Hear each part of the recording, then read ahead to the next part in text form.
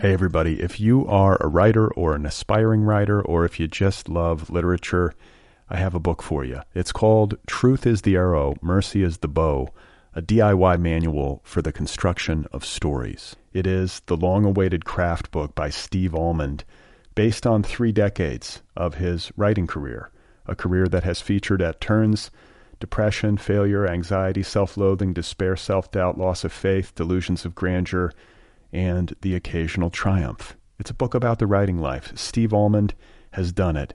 He has embraced it, the full catastrophe, and he has lived to tell about it. The Boston Globe says, quote, "This isn't just a book about writing, it's a book about honesty."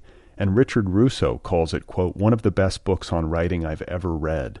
It's also the funniest by a country mile." Once again, it's called Truth is the Arrow, Mercy is the Bow, a DIY manual for the construction of stories by Steve Almond, available from Zando. Go get your copy right now, wherever you buy books. Okay. Hello, everybody. How you doing? Welcome to the Other People podcast. I'm Brad Listy. I'm here in Los Angeles. I hope you're good wherever you are. I have a great show for you today.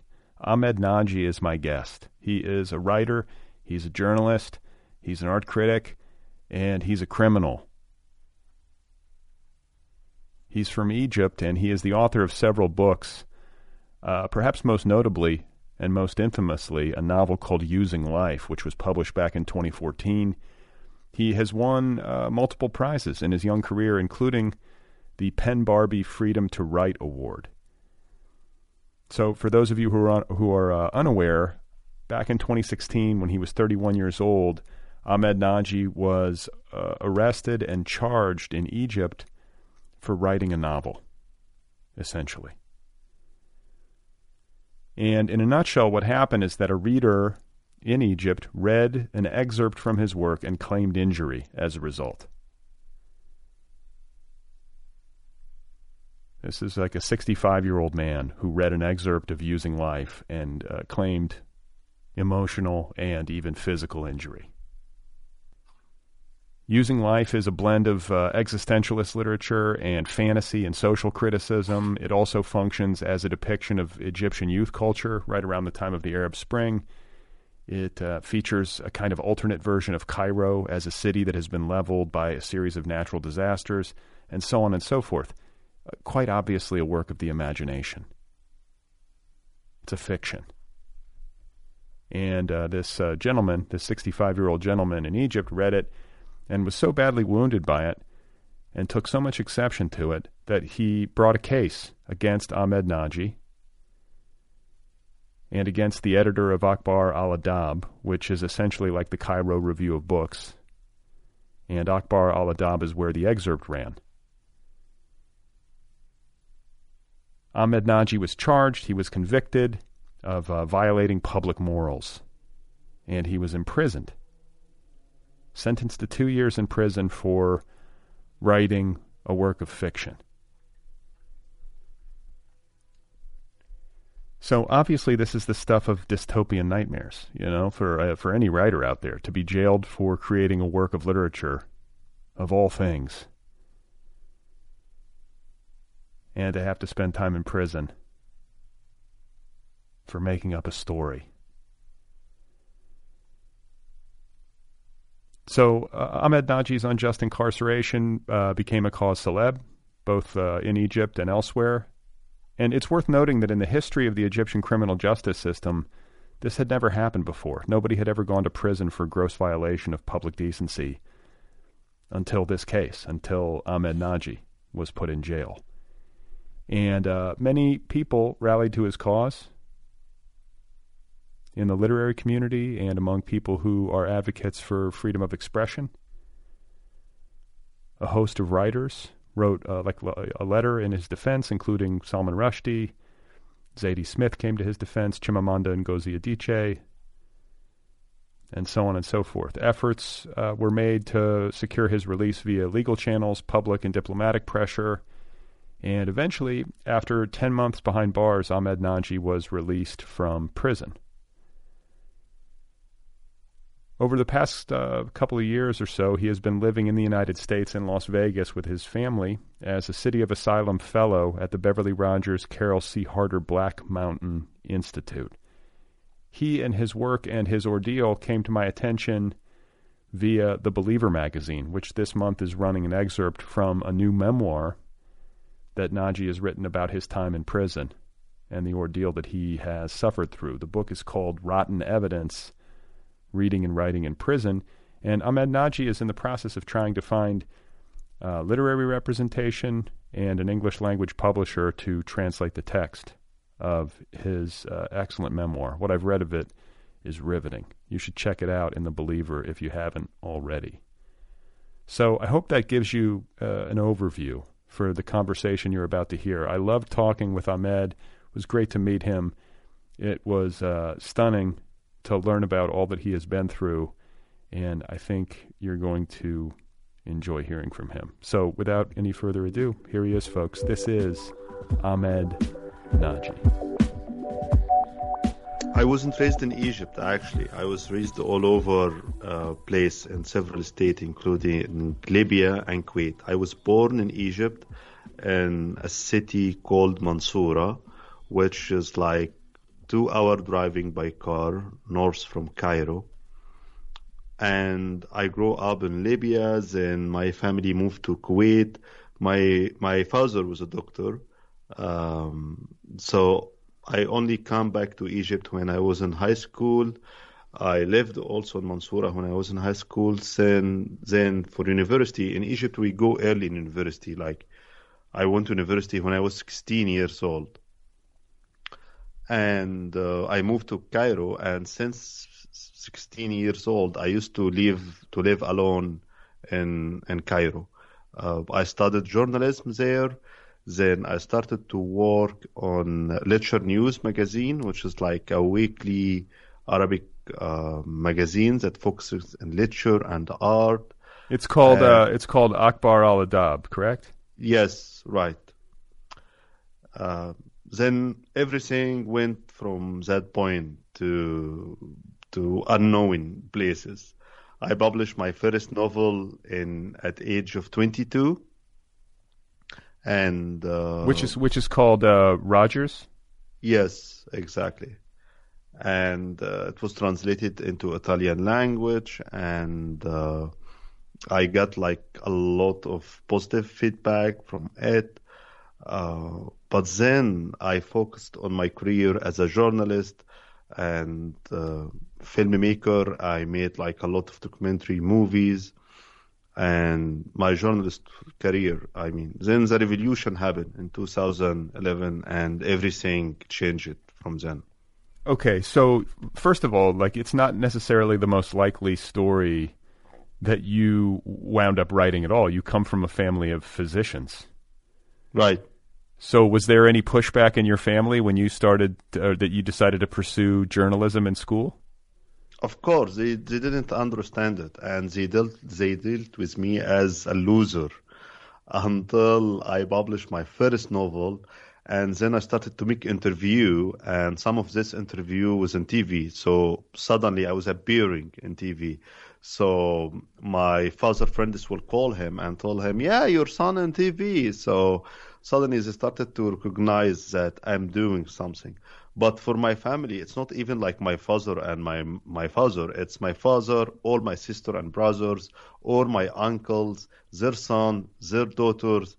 The whole family is like a big hospital, really. Everybody's doctors. Everybody's doctors. And we have like all the specialists. Like before moving to the state, I don't remember or recalling going to any doctor that is not in my family or relative. That's great, though, if you have a problem. Yes, exactly. So it was like a big shock coming here to United States and dealing with the health insurance system and like becoming like a regular citizen. Yeah, well, yeah, our healthcare system leaves a lot to be desired. I almost feel bad for people who come from places where they have better access and they suddenly have to deal with this like Byzantine nightmare system that we have. Yep, I totally agree. I have a lot of stories and nightmares about it. So you, I think you touched on it a little bit a second ago, but in particular, as a young man in your 20s, you were undecided on which direction exactly you wanted to take in your life professionally. And you have you still have a variety of creative interests. You were doing documentary films.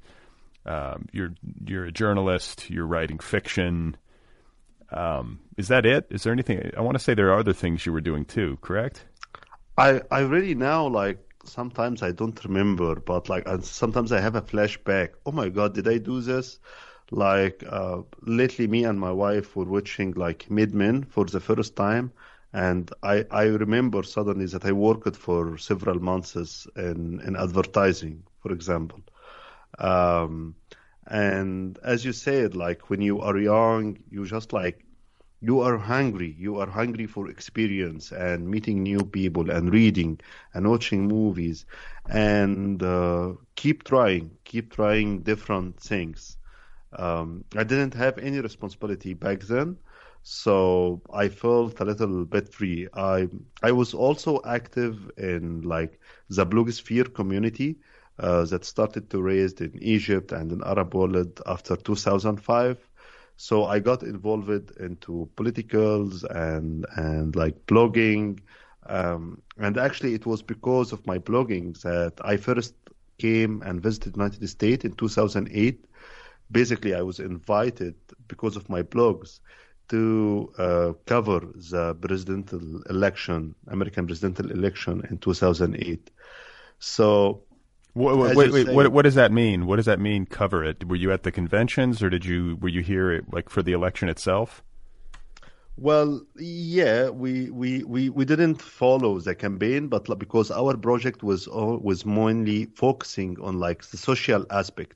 You know, in 2008, it was like Obama era and it was Hope. So basically, we went to several states like Austin, Texas, Nebraska, Atlanta, New York, DC, and we will mainly focus on like youth community, especially in university.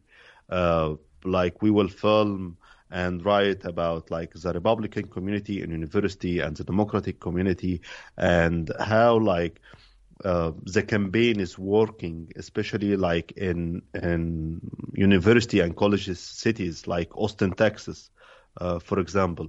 So it wasn't like a documentary or blogging focusing on what like Obama will say or McCain will say, but how like American people and especially the new generation is dealing with it.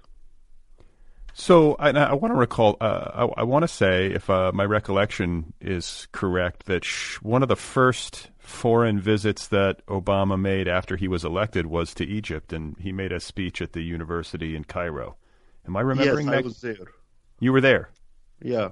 Okay. Yeah. Okay. I'm glad I remembered that. For some reason, that Yes, stands right. out in my memory. Yeah, it was big thing back then, and everyone did with it as a new era. And yeah, it pushed for a new era 2 years after this visit, and we started to have revolution and all over the Arabic countries taking over, and we started to have the Arabic Spring. Yeah, I was going to say that. Like, I'm just tracing the biographical line of your life. You're born in 1985, correct? Right. And then you're 22 years old, which when you published Rogers, your first novel, and that would put us at, oh God, 2007.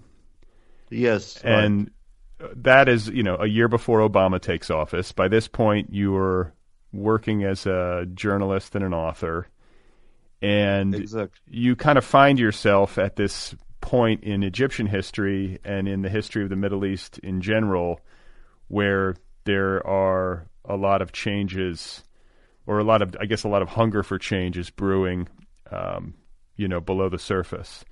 It just seems like an interesting confluence of events with the benefit of hindsight. Yeah, but like you see, both two lines, the personal line and the public line, is mixing. Like we were just talking about how like I was a little bit disoriented, and you keep trying everything, because during this time, during this era under Mubarak regime, everything was so under control, and the roof was very low. Like for example, if you and bunch of your friends want to start like a media project, let's say doing even a simple project like having a podcast on the internet. So you must get a lot of license and permission, and the big permission you must get like the national security permission, which is like the Secret Service or the FBI or something like that. And of course, they will not give you this permission. So all your dreams, when you are trying to imagine and dream like to work on your career, to go big, all the gate keys are in their hands, and they will not let it open to you. And this is like was the important and the power of the internet, because the internet suddenly gave access for millions of people, including me, to educate themselves, to learn facts and reality about like the countries that they are living in, and the world, and to work and to use the internet tools to improve themselves and to found themselves and to express themselves and their ideas and to open conversation with the world and with their other colleagues. Yeah, it's interesting thinking back on that time when, there were the demonstrations in Tahrir Square and the Arab Spring was unfolding, how much excitement there was around social media and Facebook in particular as a tool that protesters were using to organize. And it's, you fast forward a decade, and it's funny how the pendulum has swung with regard to Facebook and the role it has played in the United States as, a disseminator of disinformation and an anti-democratic force in a lot of respects. But for you guys in Egypt at that particular time, it was an invaluable tool. And the internet in general, like you said, was kind of revolutionary in terms of people having access to self-education that didn't previously exist. Yes, and now what we have the regimes in Middle East, and I think all over the world, they learned how to deal with American companies and how to deal with internet. So they started to buy all this censorship program from Israel and from Europe to censorship and block websites. Like Egypt before didn't have the ability to block websites, but now they have the ability to block websites and to trace like people. Facebook and American company totally cooperating with like dictator and regime in Middle East. Like if you try to write anything is like negative against Sisi on Facebook like will ban you for like 3 days or 7 days. And if you continue writing negative things about the regime or critiquing them, they will continue ban you. And if you live in Egypt, they will give the government and the security your information. So, and there is many cases like of young kids who will be like doing live videos on Facebook, and suddenly when they are doing the video live, the national security will broke their house doors and they will arrest them. So yeah, it's totally a new world that we live in comparing to what we have 10 years ago. Yeah, and I think for people listening, I'm imagining at least going to be predominantly a Western audience just because I'm based here in the States. A little bit of Egyptian political history. You mentioned Mubarak earlier, who was the president at the time of the dawn of the Arab Spring and the demonstrations in Tahrir Square. And then over the past decade, there have been a succession of 3 more presidents, I believe, if I have my history correct. It was Morsi, and then Mansour, and now you mentioned Sisi, who right. is currently in charge and is a dictator. Is that the proper characterization? Yeah, as Mr. Obama gave him this title, his title is my favorite dictator. That was what Trump used to call him. And he was totally proud about this nickname. So yeah, he's dictator and proud of that. Yeah, because there was all this hope, I think, that there was going to be a transformation. I think clearly down in the streets in Tahrir at the time of the Arab Spring, it was this idea that there would be a democratic revolution. But then, you know, I don't know exactly how the political system and the electoral process unfolds. But simply to simplify everything, like, yeah, we had the revolution, we take Mubarak down, but Mubarak was the head of the regime, but he wasn't the regime. The hardcore of the regime that it's a military regime. We, for more than 50 years, we are ruled by military, by army regime. And what is making it hard to resist and to fight against this regime, basically because they have gun and tanks, and their money is not coming from taxes. Their money is coming mainly from borrowing money from Western countries or from aids that they receive freely from United States. You see, the Egyptian army is the second army after Israel who's receiving a yearly aid from United States. Each year, the Egyptian army receive like $1.5 billion military aid from United States, and this is freely without any condition. So basically, resisting and fighting against such regime, you end up not only like fighting like the military and the general, you fight against weapons companies, lobbyists in DC, for example, who supported this regime and who will like talk about how such like military regimes in Middle East and Egypt, they bring stability and they are fighting against terrorism, extra. So yeah, we take down Mubarak. We still have the military. We did the election. We ended up with a Muslim Brotherhood government called Mohammed Morsi. But then Mohammed Morsi, he believed that he have like totally support from Hillary Clinton and Obama back then. But so he started like to do like constitutional change without caring about people's opinion. People started to go against him. The military moved. The military take him down with support from Saudis and the Emirati. And then since 2014, we have General Sisi as a president. The country is totally backward. It's even like worse than Mubarak time. At least in Mubarak time, there was like a limits for human rights violation. There was like election, but under Sisi, really, there is no election. There is no space in participating.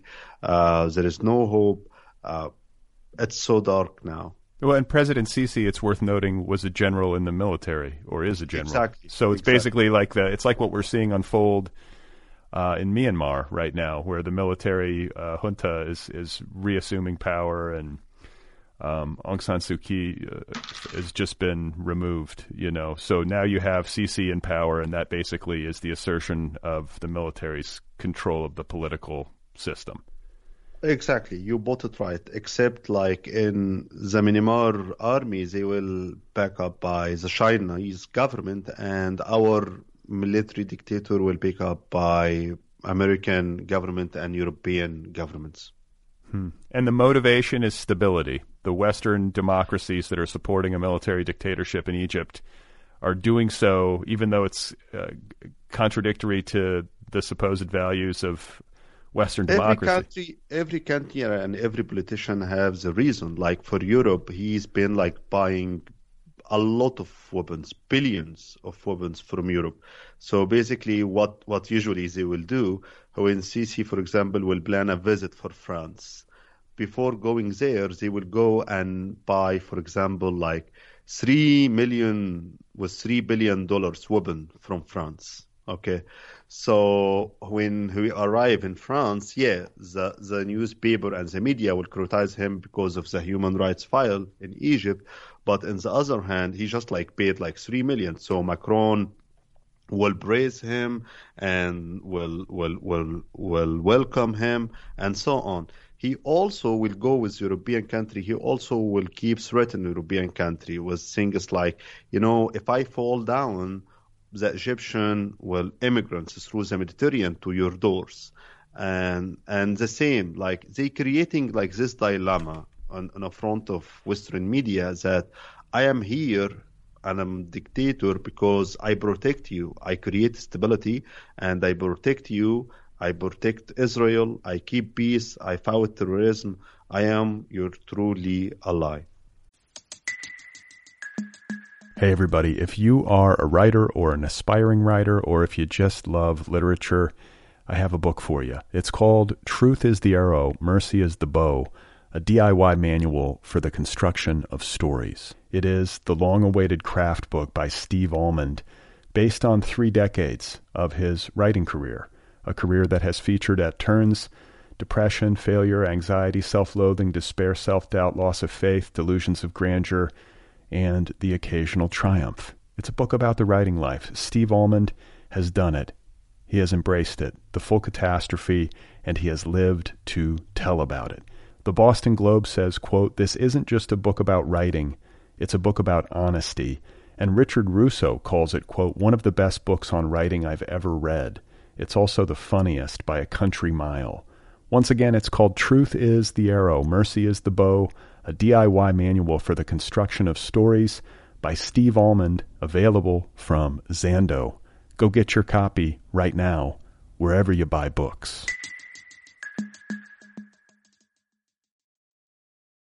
Okay, so with that as sort of the backdrop to your, early adult life and the beginning stages of your career as a journalist and an author, I want to talk next, if I'm following the timeline more or less correctly, about blogging a bit more, because while you were a staff writer at Akhbar Al-Adab, which for people listening is an arts and culture review based in Cairo that I think has been compared in some of the things I've read to like the Cairo Review of Books, for lack of a better way of putting it. And so you were writing kind of traditional journalistic pieces for Akhbar Al-Adab, and then you were also blogging pseudonymously. You had a blog called Shadow Puppet, is that correct? Yes. And so what were you doing there? Can you describe what you were doing at Shadow Puppet and how it differed from what you were doing in your day job? Well, as a writer, I started to develop this passion towards words and writing and literature. And the saying, like, when you work as a journalist, there is a formula. There is many things that you can say and you can't say. And I wanted to be more free. I wanted to be free in using the words, on using all the slangs, and using different level of language. So this was the main reason why I started my blog, is to experimental with language and aim to reach out, to my language that I want to work and use. So basically, my idea back then is mixing like the traditional language, the language that we read in newspaper and in, like in sophisticated culture magazine, with the street language, with the daily language and the slang and so on. And of course, this wasn't acceptable at the newspaper. So that's why, like, I had to come up with the blogs. Okay, so let me ask you about the blogging at the particular time that you were doing it. This would have put you in, what, 2005, 6, 7, 8? Is that what were the year range? Because I'm just curious to know if a writer today in Egypt could do similar things online. Could you blog without fear of penalty? Or is the blogosphere monitored in the same way that social media is monitored? I really don't know. Like, I left Egypt, it's been like 3 or 4 years now. But yeah, I think like if you want to do things, if you want to do a thing, you could still hide your identity. Kids now in Egypt, they are using many channels to express themselves safely. And it's funny that they are using that channel that the right wing here in America are using. Like, for example, 4chan and 8chan, which is like right wing platforms here in the United States.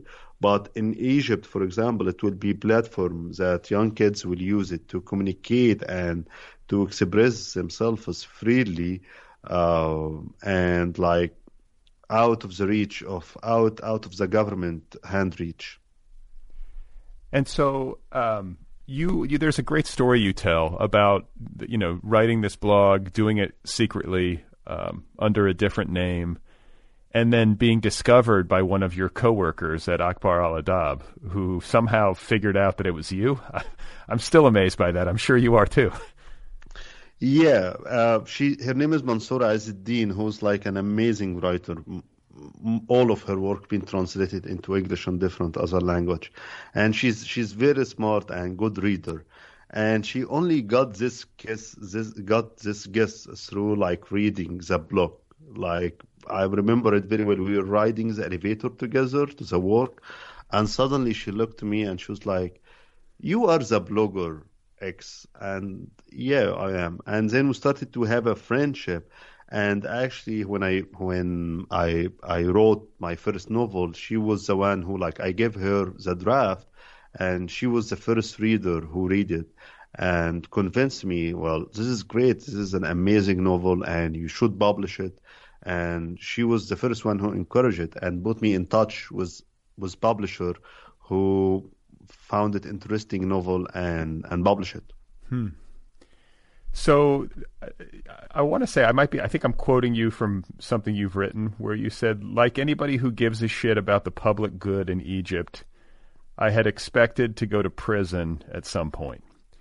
So this is just kind of an expectation. I think when you said that, you were probably imagining being detained as a result of being out in the streets protesting or expressing some form of civil disobedience, but you probably did not imagine that it would happen as a result of writing fiction.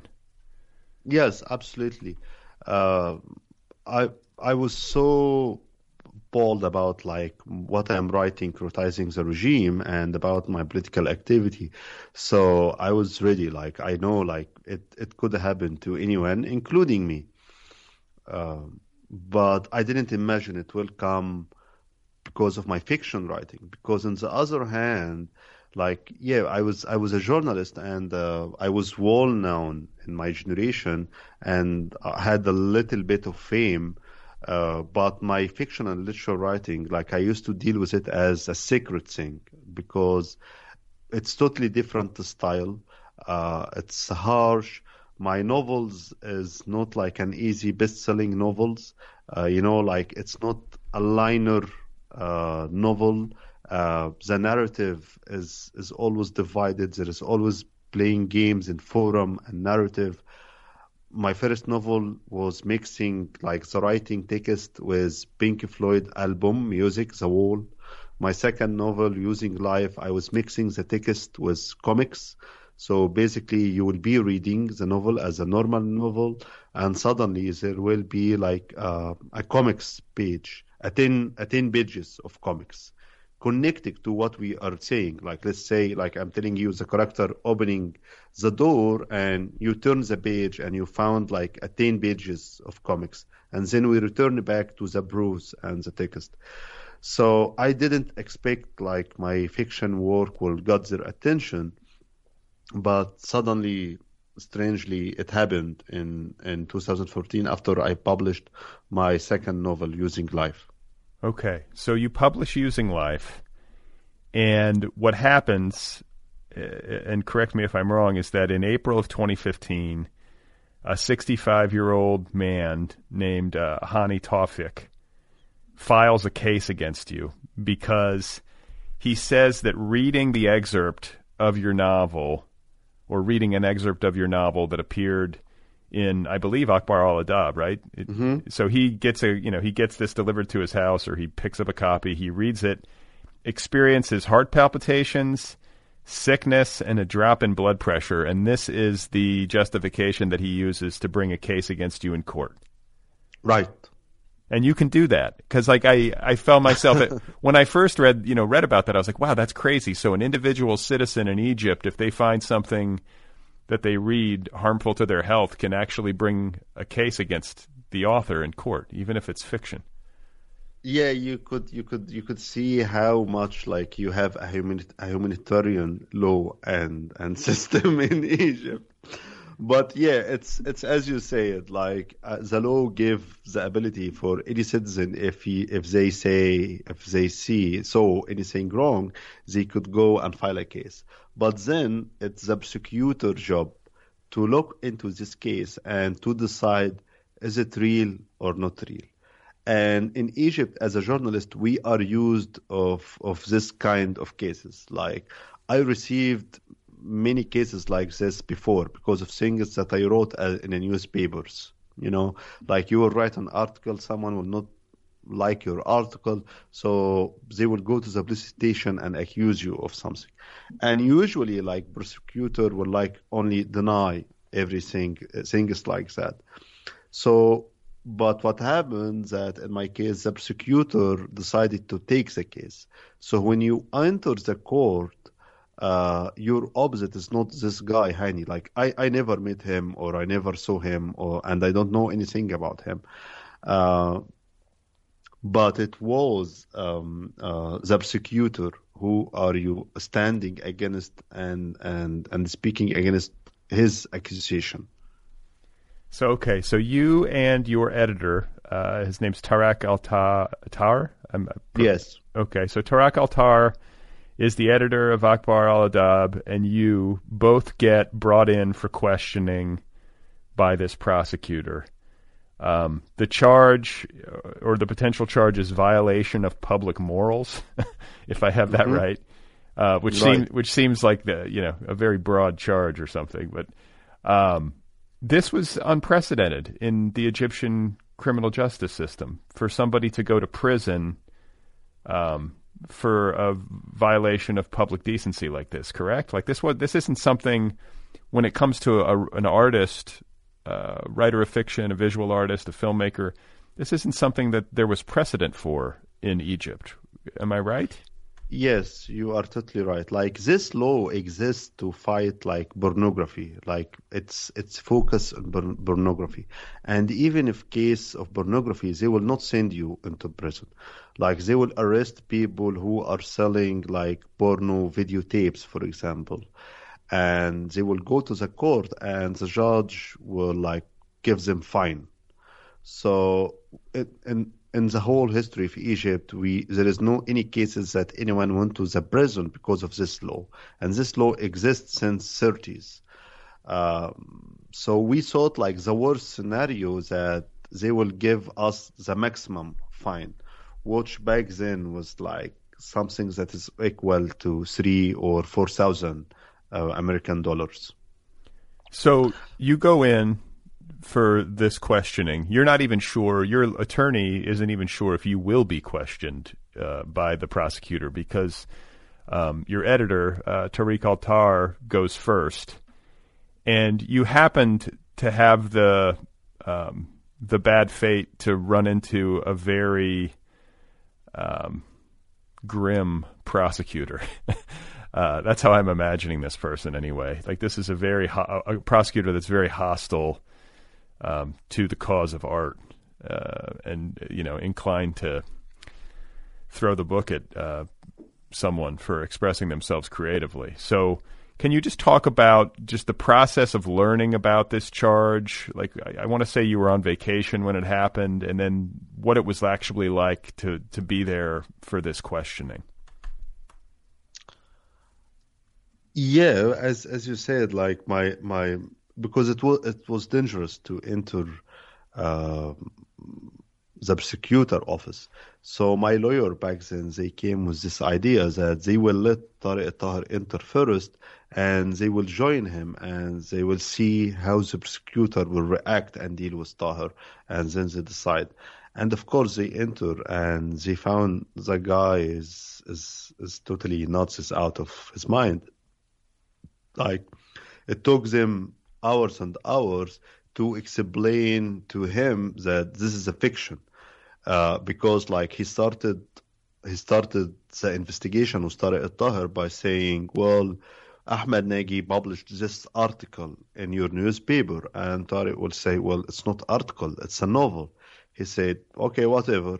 So in his article, you see, like in my novel, it's written from first person narrative perspective. So in the novel, it's like he say, like, I went to this party, I smoked the hash, I met this girl, I went there. You see. So, but for the prosecutor, he dealt with it as it's an article that is brought by me.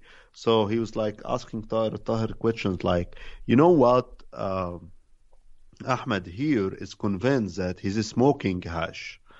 And Tariq will be like, no, it's a fiction. So it took them like hours and hours to convince him and to explain to him what is fiction and what is non-fiction. So of course back then, like my lawyer went out and told me, well, this is crazy and dangerous. Let's not speak to this guy and let's wait. If they send the case to the court, then we go to the court. But it's dangerous to attend the investigation because he will try to get answers from you that will hurt you at the end of the day. So we ended up not going to the prosecutor office. We went to the court afterward. The first court found us not guilty. So we got happy, we got excited, everyone celebrated. But then the prosecutor, they appealed this decision, and we went to the Egyptian Appeal Court, which surprisingly we entered the court and we did the lawyer do their defense, but like it ended up the judge sentenced me for 2 years. So the judge tells you have to go to a maximum security prison. It's called Tora prison, correct? Right. In Egypt for 2 years of your life for writing a first-person novel. Yeah, and this is a lesson for writers out there on dangerous of using first-person novels. Right. Third person, always. It's safer. Yeah. And so can you talk about what is going through your mind in that courtroom? I'm assuming they took you straight from the court to prison, right? You didn't get to go home and like gather your things, did you? No, we don't have this. You just like they will arrest you at the court, send you to the police station. That is your address is like you connect to it, and then from this police station to the prison. And so what are you thinking? Like, I would be freaking out if I were you. I would be thinking like 2 years just is a very long time to be in a jail cell. But I would also be terrified about safety. You know, it doesn't seem like prison is an ideal place for a guy like me who's never been in a fight in his life to be hanging out. So I mean, like, talk about your mind state. What was your family doing? Like, how did this happen? Like emotionally and like relationally for you? I was in denial, like until I heard, until I was in the police station, I was in denial, and I thought should be a mistake and something wrong. Because as I was telling you, like this was the first time that happened in the history of Egypt. The reaction was so big. It's more than I expected. Like the reaction from writers and journalists in Egypt and in Arab world and even internationally. So I thought it's a mistake, and like they are going to put me here for a couple of days, and I will be out. But then they transfer me into the prison, and I am in the prison. And even like for the first week in the prison, I always thought this is a mistake. It is like going to take like a couple of weeks. Until I believe after the first months, I started to feel like, well, it seems and this looks like it's going to be much longer than I expected. And day by the day, you started to lose hope. And the most painful things in the prison is hope, actually. Hope is the most torturing tool that I have deal with it in the prison. You see, you woke up every day waiting for this message, waiting for the moment, for the second the guard or the soldier will come and open your cell door, call your name, tell you, back up your things, you are out. And you are in the prison, so you don't know what is happening outside. But you have hope, and hope continue torturing you. You sit and wait for hope to deliver its promise. But it never happened. So when at 5 in the prison, it's the time when like they will close the prison and like, yeah, now everyone go to their cell, stay there, you can get out, nothing will happen. Like the day end at 5. So you keep waiting until it's 5 o'clock p.m.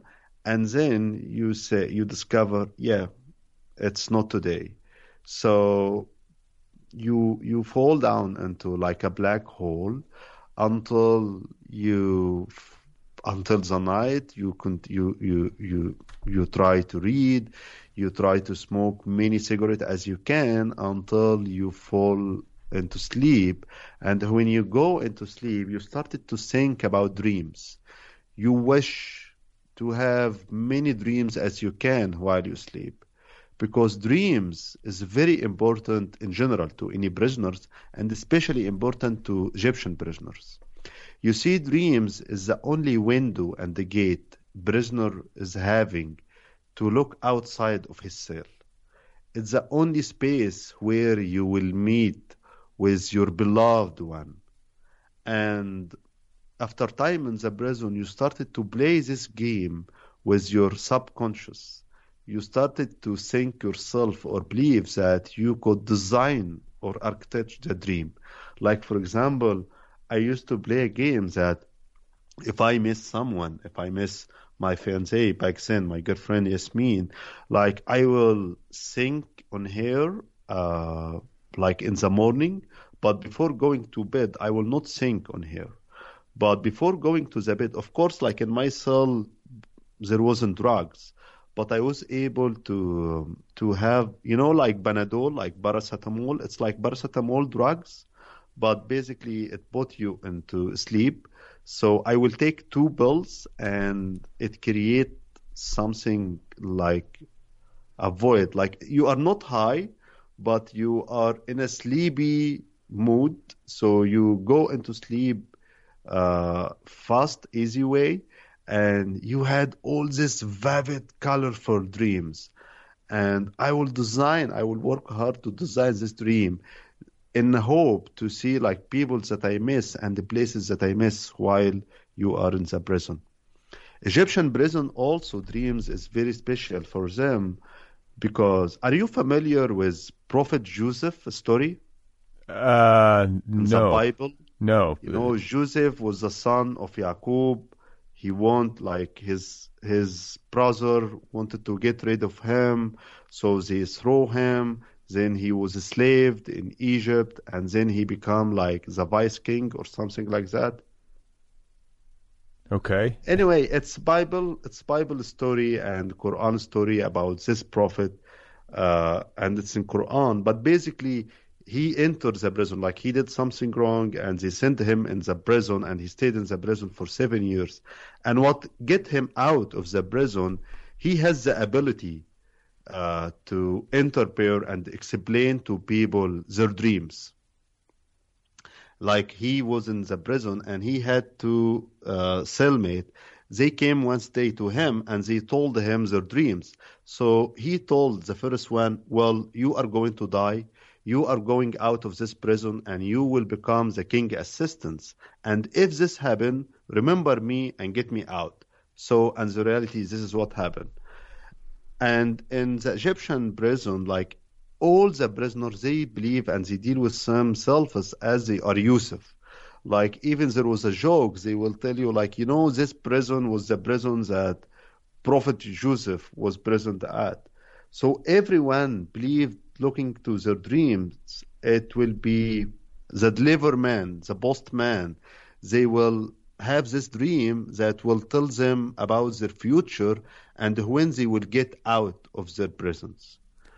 And I have to admit that I played this role, like I feeded their fantasies. One of the things is like, I was in the cell surrounded by 60 people. It's a small cell, and we were more than 60 people in the same cell. So there is like a complication. Wait. Let me stop you. There were 60 or 16? 60. 60 people in one cell? Yeah, like 6 and 0, yes. Oh my God, that's a lot of people in one. How big is this cell? How big is the cell? I would say it was, let's say, 30 or 40 meters and 5 meters. Wow. Okay, that's a lot of people in one small space.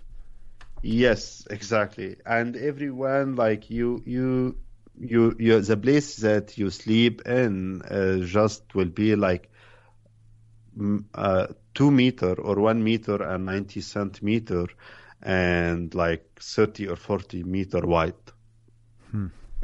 And you mentioned, in the excerpt from Rotten Evidence, which is a memoir of your time in prison, you mentioned the importance that literature played in the lives of prisoners, because I want to say there's television, but there are only 2 government channels or something. It's very limited in terms of what kind of content, but people could read.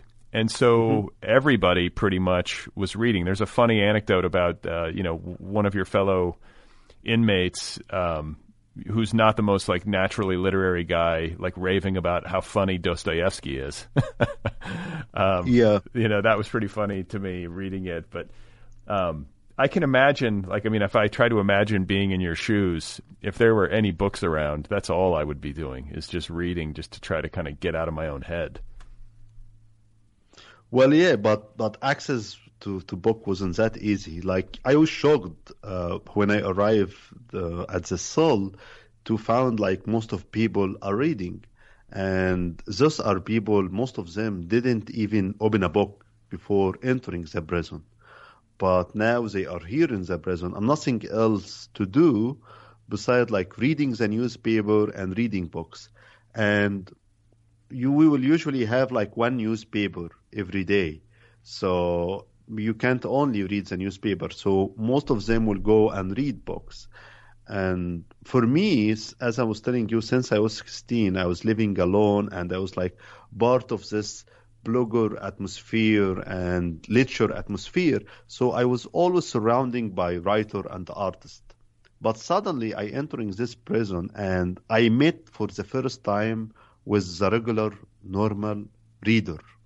Okay, like the readers that we hear about him in the newspaper when they tell you readers don't like this, readers doesn't like this. And it was an interesting experience for me because they deal with me as the expert. So they would love to always come to me and exchange like opinion and telling me about the reaction and what they like and what they don't like. And I have to say, like, I learned a lot from this discussion because, as we just say, they don't have like this historical background that usually people who are writers have. The guys that you mentioned, the one who thought like Dostoevsky is funny, I was shocked because, like, as you, like, I was still, and then I become curious. I asked him, why do you think he's funny? And he started to tell me, like, in most of his novel, he will have those characters who's acting as a stupid and making funny things and funny comments. Okay. And I go back to Dostoevsky work and you found, there is this element of sarcasm in Dostoevsky books. There is this element of jokes. I mean, Dostoevsky use a lot of jokes in his work, uh, in metaphorical way. So you suddenly start to read and to look to literature from another perspective. So what about, like, what kind of books were you reading? Do you have books that really stand out to you that you savored while you were incarcerated? Uh, in the first 2 months, I wasn't allowed to have my book. So I only allowed to borrow book from the prison library and from other colleague. And of course, like I wanted to read my book, and because like in prison library and their book was mainly like best-selling books or religious books and stuff like that.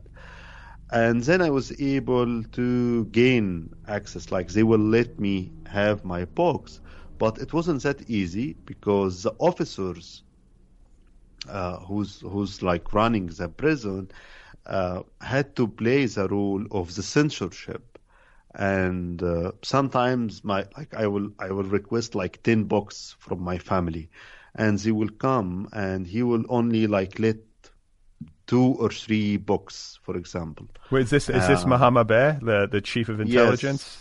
Yes, Mohammed Bek, yeah, the intelligence guy. At the okay, so just so listeners are clued in, like at the Torah prison where you were in jail, there's a guy who's basically like the head.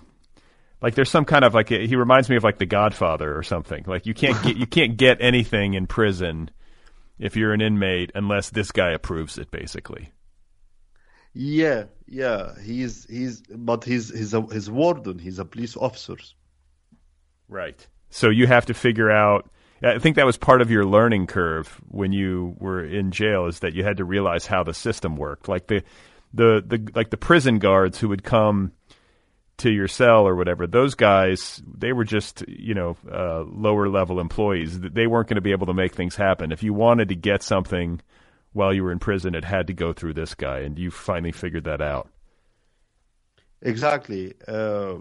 It was like totally different social system, and it took me time and money, a lot of money actually, to understand it and to be able to manipulate it. And you are doing all of this just to get one book. Like I remember it took me like 3 weeks, and I spent like 200, like 300 Egyptian pound back then. Of course, like we don't have money in the prison, but we use cigarette as a currency. And I did all of this to get in the end Umberto Eco, one of his novel. So you do all this just because like all what you need, as you said, I'm like you, like if I'm in prison, all I need is just like I need books, because books will help me will separate me from what is around me. You open the book, you start reading, and you get out of the prison, you get out of the miserable condition that you are staying in, and you get out of like your worriness and your anxiety about your future and when you're supposed to get out of this place. So let's talk about the conditions. Like you mentioned that there were 60 other inmates. I'm assuming they were all men in your cell. Yes. Is there any climate control? I mean, it's hot in Egypt in the summers. I mean, and you have that many people in a small space. Like, how was it sweltering in there? Were you okay? Like, I'm imagining it being really hot, but maybe I'm wrong. Of course, it was disaster. It was hot. Like there was nights that I wasn't able to sleep because my mattress, which was a very thin thing, was soaked by my sweat. Like you are not able to sleep because your pillow is just like wet from your sweat. So the condition, and of course the health condition, was disaster. There is cockroach, there is no hygiene, of course. The situation is bad. Like I went out of the prison and I suffered from like several health problems that took me like years to recover from it. And some of it, like I still have it. Like I still have this thing is that I got skin conditions. So yeah, you have it's the whole system is not healthy, of course. Do you have a dermatologist in your family who could help you with that skin condition, or?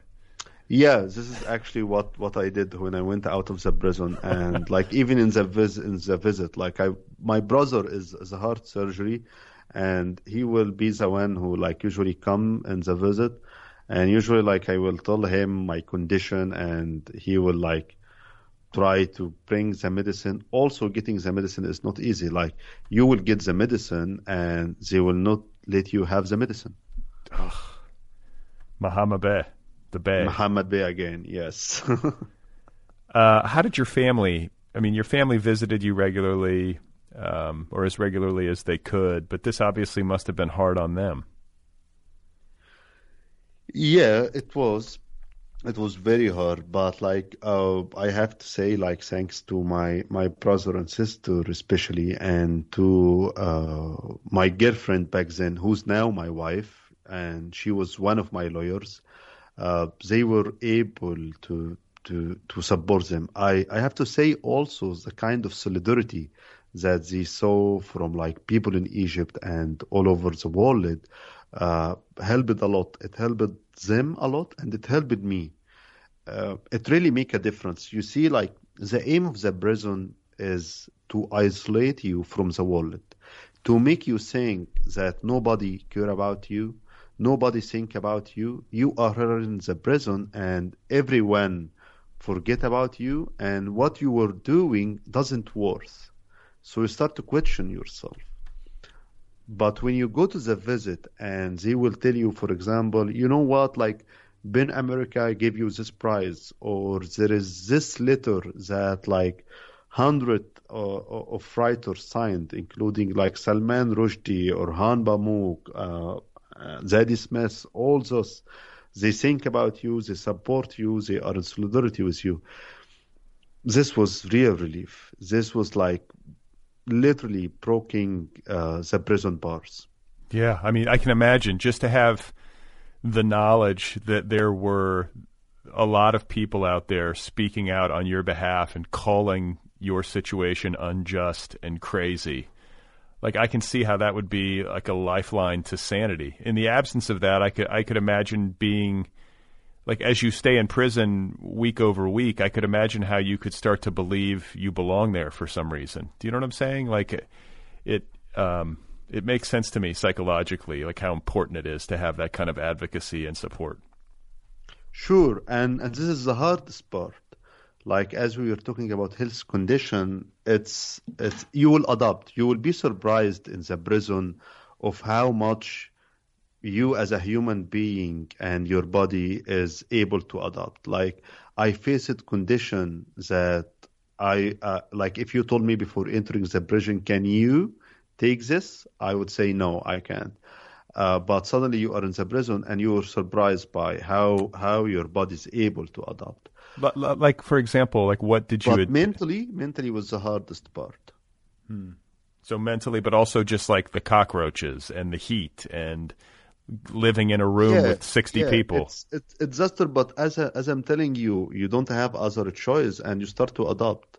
Like we have a say, for example, in the prison that they will tell you cockroach is the closest friend to the prisoners. So you start to deal with cockroach as they are your friends and they sharing the space and the cell meet with you. Disgusting, of course, but what other do you have? It's adoption. It's always adoption.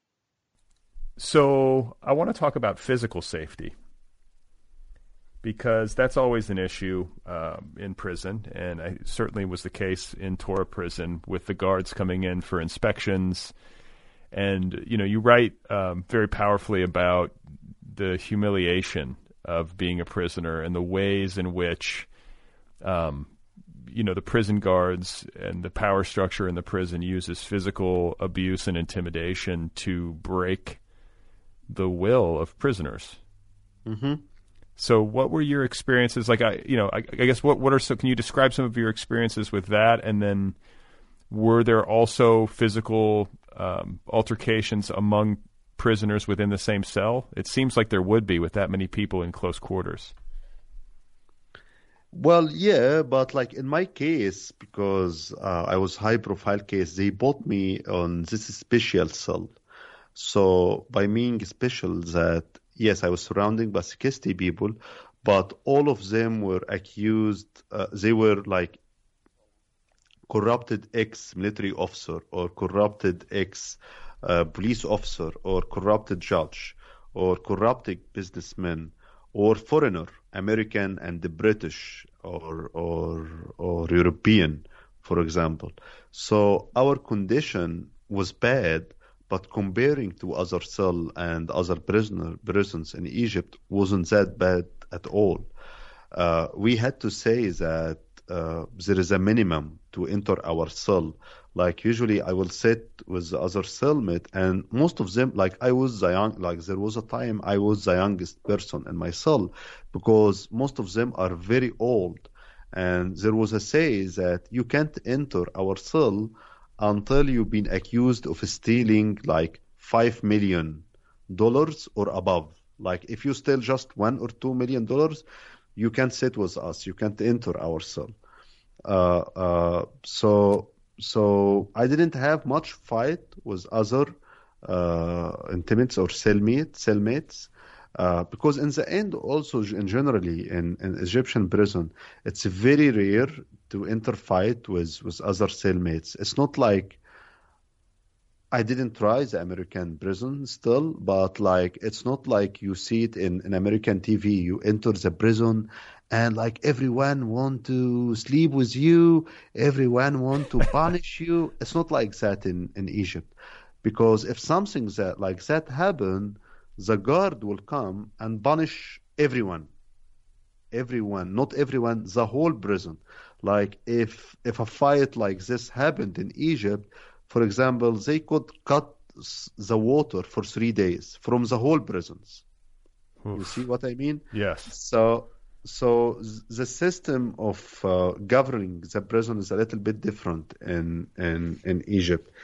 And I wasn't worried that much about my physical because they know I am a high-profile case, and they know that if something happened to me, it could hurt them.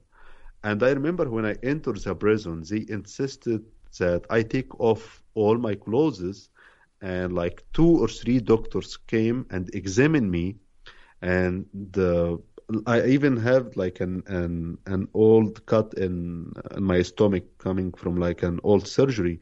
They take a lot of picture of it and documented it because like and when I asked why you are doing that, and they were like, well, we have to document everything because then when you go out, you don't go and say like you've been torturing or whatever. You see. So I wasn't that much worried about my physical because also they will manage to hurt you mentally. Like, for example, one of the things that usually we'll do, like Egypt is a Muslim country in the end, and we had like the Islamic holidays, which is like 3 days. And it's like a lovely time, like any holiday all over the world. And it's a great time. It's an Eid holiday.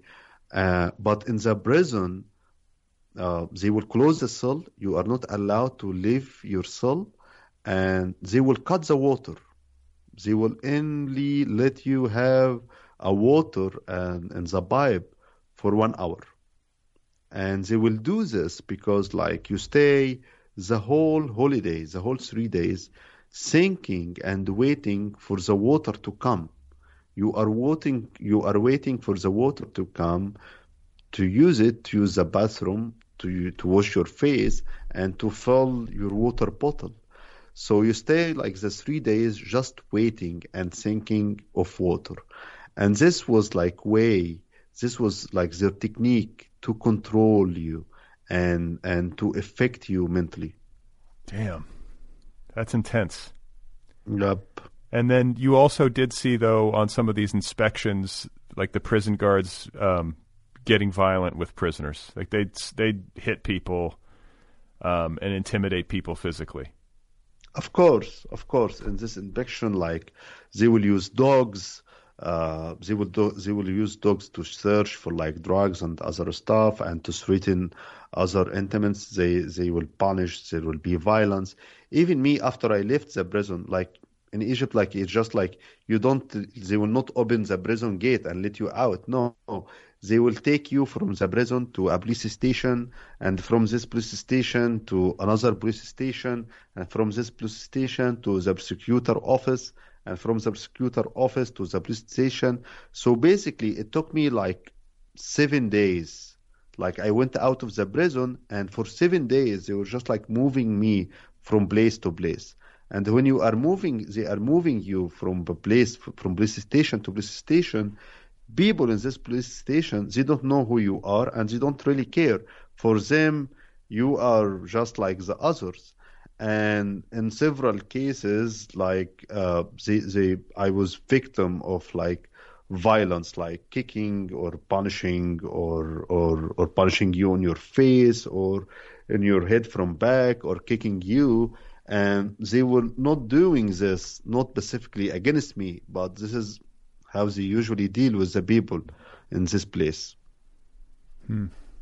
And one of the things, I mean, along with reading books while you were in prison, and you were in prison for a total of what, 10 months before you got out? Yes, exactly 301 day. Okay. Do you have the hours? How many hours was it? I didn't count the hours, but I count the days, of course. Yeah. So, you also did some writing, and like one of the most moving parts about the excerpt that I read of Rotten Evidence is the story of the rhinoceros. Can you? I don't have a clear, like a totally clear sense of the rhinoceros in terms of his physical appearance or who he is. Why was he called the rhinoceros? Just the nickname that I give him, and I give him because like we used to call him like because he was dead inside. He has a dead eyes. He was dead inside guy, and this guy, he was accused of stealing $400 million. But he used to say, no, they are just like $200 million, and I'm not going to give them back. And he did all this heist using his father's name. Like basically, he did a startup company that's supposed to deal in Forex on stock market. But in the end, like he ended up collecting money from people and taking it. And he used all the legal document. He used his father's name. So when they first tried to reach out to him, to try to arrest him, they first arrest his father, and then they were able to arrest him. So basically, he was in the prison, and his father, who was like a very old guy, he was like 77 or 79 years old. And all what he do is just like returning the money back, and they will let you out, and he will refuse. And I never saw this guy so reflect any kind of emotion towards anything seriously. Until one day, I woke up at 2 a.m. at night, and I went to the toilet, to the restroom, and I found him standing in the dark, crying. I went to him and I asked, are you fine? Why are you crying? Is something wrong? It was the first time to see him crying. And I was shocked. Like I thought, oh, something big happened. And he was like, oh, no, I'm fine. Don't worry. So why it's 2 a.m.? Why are you crying in the night? It just I was reading this book, this novel by Dr. Khawla Hamdi. It's called My Heart. In my heart there is a Hebrew little girl, and it's so good. It's so lovely. It make me cry. like I left the book in my bed and I came here because like even when I look to the book cover, I remember lines and paragraph from it, so I cry again. And I was totally shocked. Like this is a guy who's like totally criminal. He really doesn't have any heart. Like there is one day I saw like his father had a heart attack and he was dying, and he was standing far away. Like everyone was trying to help his father. He was standing far away, continue smoking his cigarette. Okay, but suddenly he was standing here at the toilet at 2 a.m. crying because he was reading a novel, which is literally, it's like one of this novel, like, I would not want to say teenager novels, but like this kind of romantic like novels, like Daniel Steele style, but you add to it a little bit of Sufism, of Sufism, and like it's just romantic novel, really kitsch novel, and just he was reading this novel and he was crying because of it. And what was the name of the book again? It's called في قلبي أنثى عبرية. I think the translation it didn't translate into English, and I don't think it will ever translate. But it's called, the title will be In My Heart, a Little Hebrew Girl. Okay. And it's basically supposed to be a love story between a Lebanese guy and Hebrew Israeli girl. Okay. But it's written in a very cliche way. Like I tried to read it and I couldn't, seriously. That's fascinating. And so the rhinoceros, his father was in the same cell with you guys? Yes. And his father had a heart attack and the guy could not be moved to even attend to him? He just continued smoking his cigarette. He was like, I will finish my cigarette and come see what is happening. But the In My Heart, a Hebrew Girl broke him down. Broke him down. And so, but this was like, this did lead to a meaningful epiphany for you around your life purpose, did it not? I mean, you describe it as the kind of the moment that you decided to really become a writer and to commit yourself to being a writer, whereas before, your interests were maybe a little bit less defined. Exactly, because this was like in my 9 or 8 months in the prison. And I started to think on the future. I started to say, does it worth it to stay here like for 6 months because of novel? And I started to think what I'm going to do when I go out. If I'm going to continue writing, stop writing, move to another career, I didn't have a clue until like this accident happened, and it surprised me. It amazed me. I started to think, why this happened? Why he was crying? What in this novel? What is hidden into novels and into literatures? What is this power that literature has, that has the ability to reach out for a guy like this heart and squeeze it?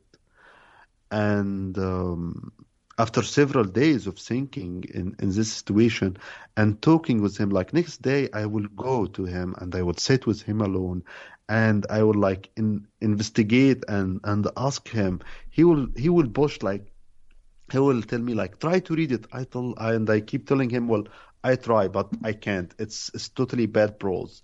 And he was like, but you see, like this sentence, and he would read me the sentence that like totally broke his heart. And for me, it was like a totally cliche, normal sentence. Like, one of this cliche sentence, like, you are beautiful because like you are a white flower or something like that. But for him, this was like, oh my God, this affect me. This like squeeze my heart.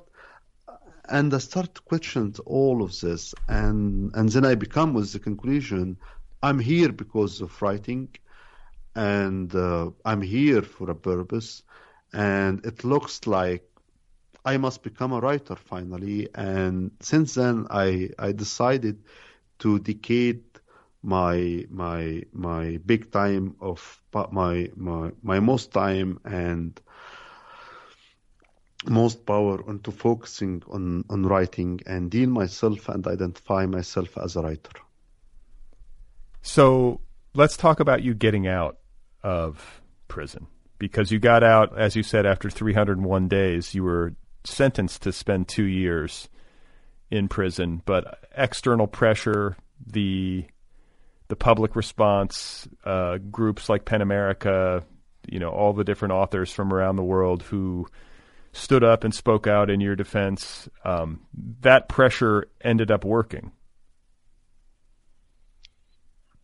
Well, it ended, I don't know, and I'm not sure if it ended up working to get me out of the prison. It helped, of course. But after I get out of the prison, I was banned for 1.5 years from leaving the country. But it helped me to recover, to heal from the experience. Without this solidarity, for sure, I was going to be in another place. It helped me to recover and to heal and to find my path back. After I went out of the prison, me and my girlfriend Yasmin, we married. Leaving and continuing in Egypt was a hard choice.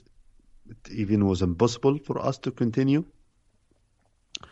So we decided to try to move outside. She got like a scholarship to study her master degree in law at Syracuse University. So she moved to Syracuse University. The plan was to join her afterwards. I went to the airport and they stopped me in the airport. They told me that I am banned from traveling. It took me like 1.5 years to be able to leave the country.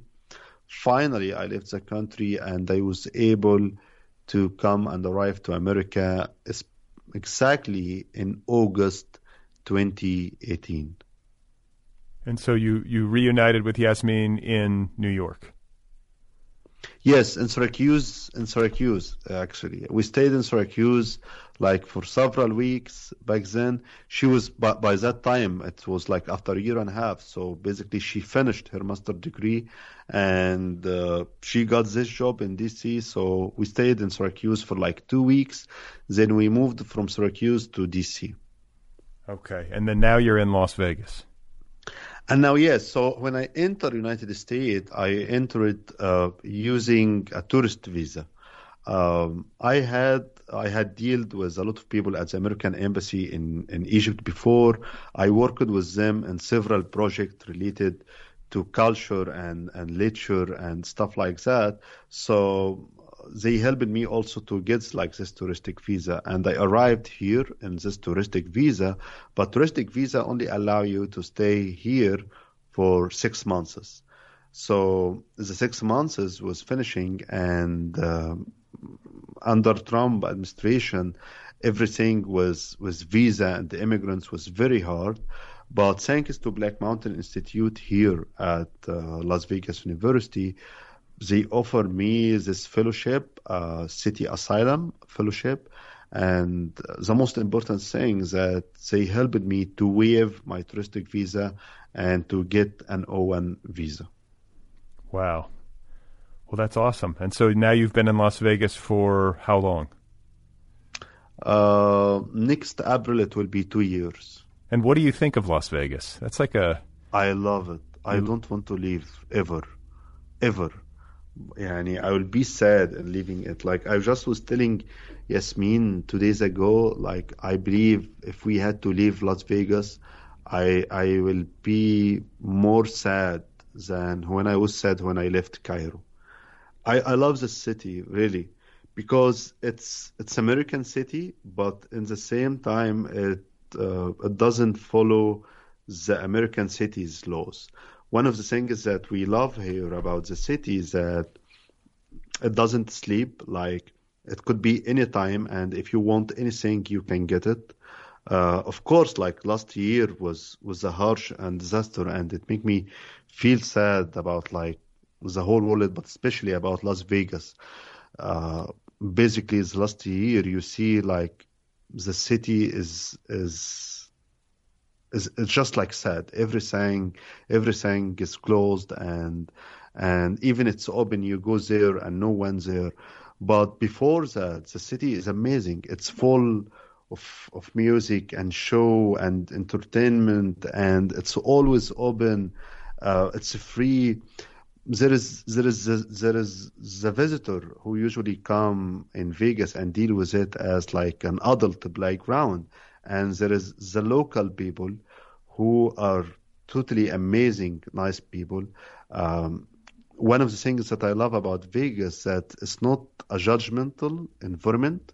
Like people are used of crazy things here, so people doesn't judges you. People are familiar with like difference between difference in culture and stuff like that. Also, the literature and the artist community here is just like thriving. Like I love it here. Like I imagine if I were in New York, it will be hard to understand the culture and the literature system. But suddenly here, because of BMI guys and because like Vegas community, step by step, it's easy like to establish relationship and to discover writer and to discuss your work with them and to read and enjoy your work. So I love it, and I'm very happy to be part of this community that's growing up in the city. So you have written a memoir about your experiences, in being imprisoned in Egypt. It's called Rotten Evidence. That book is like you're looking for a publisher in English. It's been excerpted in The Believer, but the full book has not yet been published in North America, correct? Right. That's the case. And we are trying now, like me and my translator, Catherine Halls, we are trying to reach out for publisher and agents. But the whole American publishing system is totally confusing for me, and it's suddenly step by step you start to discover it, and because it has a lot of money, billion of money, so it's so competitive industry. I don't have an agent, so sometimes like I'm used in Europe or in Egypt, it's more easy. Like you wrote the text, you send it to different publishers. One of them will reply, say, well, I like your text, I'm going to publish it, let's have a deal, and you meet a deal, and that's it. But here, you will send the email to the publisher, the email will bounce back with a reply saying, well, we don't accept any submission without an agent or solicitor's submission or something like that. So we are trying now to reach out for different publisher and different agents, and we wish to found a publishing deal for the whole book soon. And then aside from the memoir, are you working on any other fiction? Well, yeah, besides the memoir, I published another novel called And Tigers to My Room. It was published in Arabic. And lately, I signed a contract. I gave like the movie right for this novel for a production house in Brooklyn. I have been working with the filmmaker Malika Worrell, who's British but living in New York, and she doesn't read in Arabic, but like I told her about the novel, she loved it. She hired a translator to translate like the novel just for her, and she loved the novel, and now she bought the movie right, and she want to make an adaptation of it. We just got like a small fund from Sundance Festival, and now she has like a production company and a script writer. So this is also another project, which is I'm excited about it. It's going to be a movie, but also it's the same problem. It's crazy. Like I have the novel translated into English, or most of it, and there is an American company who want to make it a movie, but I don't have a publisher for it. Well, I have a feeling it's going to change, and I am enormously grateful for your time and the generous responses you gave in talking about all that you've been through. It's quite a lot, and it's something that shouldn't happen anywhere. Anybody who is making creative art should never have to suffer through what you've been through simply because they've expressed themselves in a novel or in any media. So kudos to you for persevering, and I really enjoyed the excerpt that I read in The Believer. I think it's a really beautiful piece of writing, and it's a story that people need to hear. So I wish you the best, and I look forward to following your career and seeing what unfolds for you. Thank you. Thank you so much for your kind words and for having me, Brad. Okay, guys, there you go. That is Ahmed Najee. His memoir is called Rotten Evidence, Reading and Writing in Prison. Let's hope it gets into print here in the States ASAP. You can find him online at ahmednajee.net. You can follow him on Twitter. His handle is at ahmednajeetw. Again, that memoir is called Rotten Evidence. You can read a big excerpt from it in The Believer magazine. The Other People podcast is offered freely. All episodes of this program are available for free. Nearly 700 conversations with today's leading writers. It's all there for free. It's a listener-supported show. If you want to tip your server, please do that at patreon.com/otherpplpod. Is that what it is? Patreon.com/otherpplpod. If you want to write to me, the email address is letters@otherppl.com. If you want to get some Other People gear, you have a couple of options. You can get t-shirts, sweatshirts, or tank tops by going to the show's official website, otherppl.com. Just click on the shirt over in the left sidebar. You can't miss it. There is also now, over at Patreon, a loyalty program. If you're like a super fan of the show and you really want to get behind it, you can do that, and you'll get, over the course of a year, a t-shirt, a tote bag, a sticker. What else? There's something else I'm forgetting, but you get stuff, Other People stuff. If you're interested in that, go over to the Patreon at patreon.com/otherpplpod.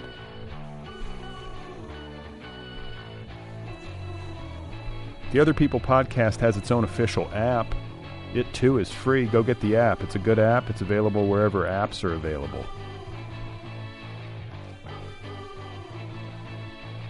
Next week on the program, I'm going to be in conversation with Candace Jane Opper.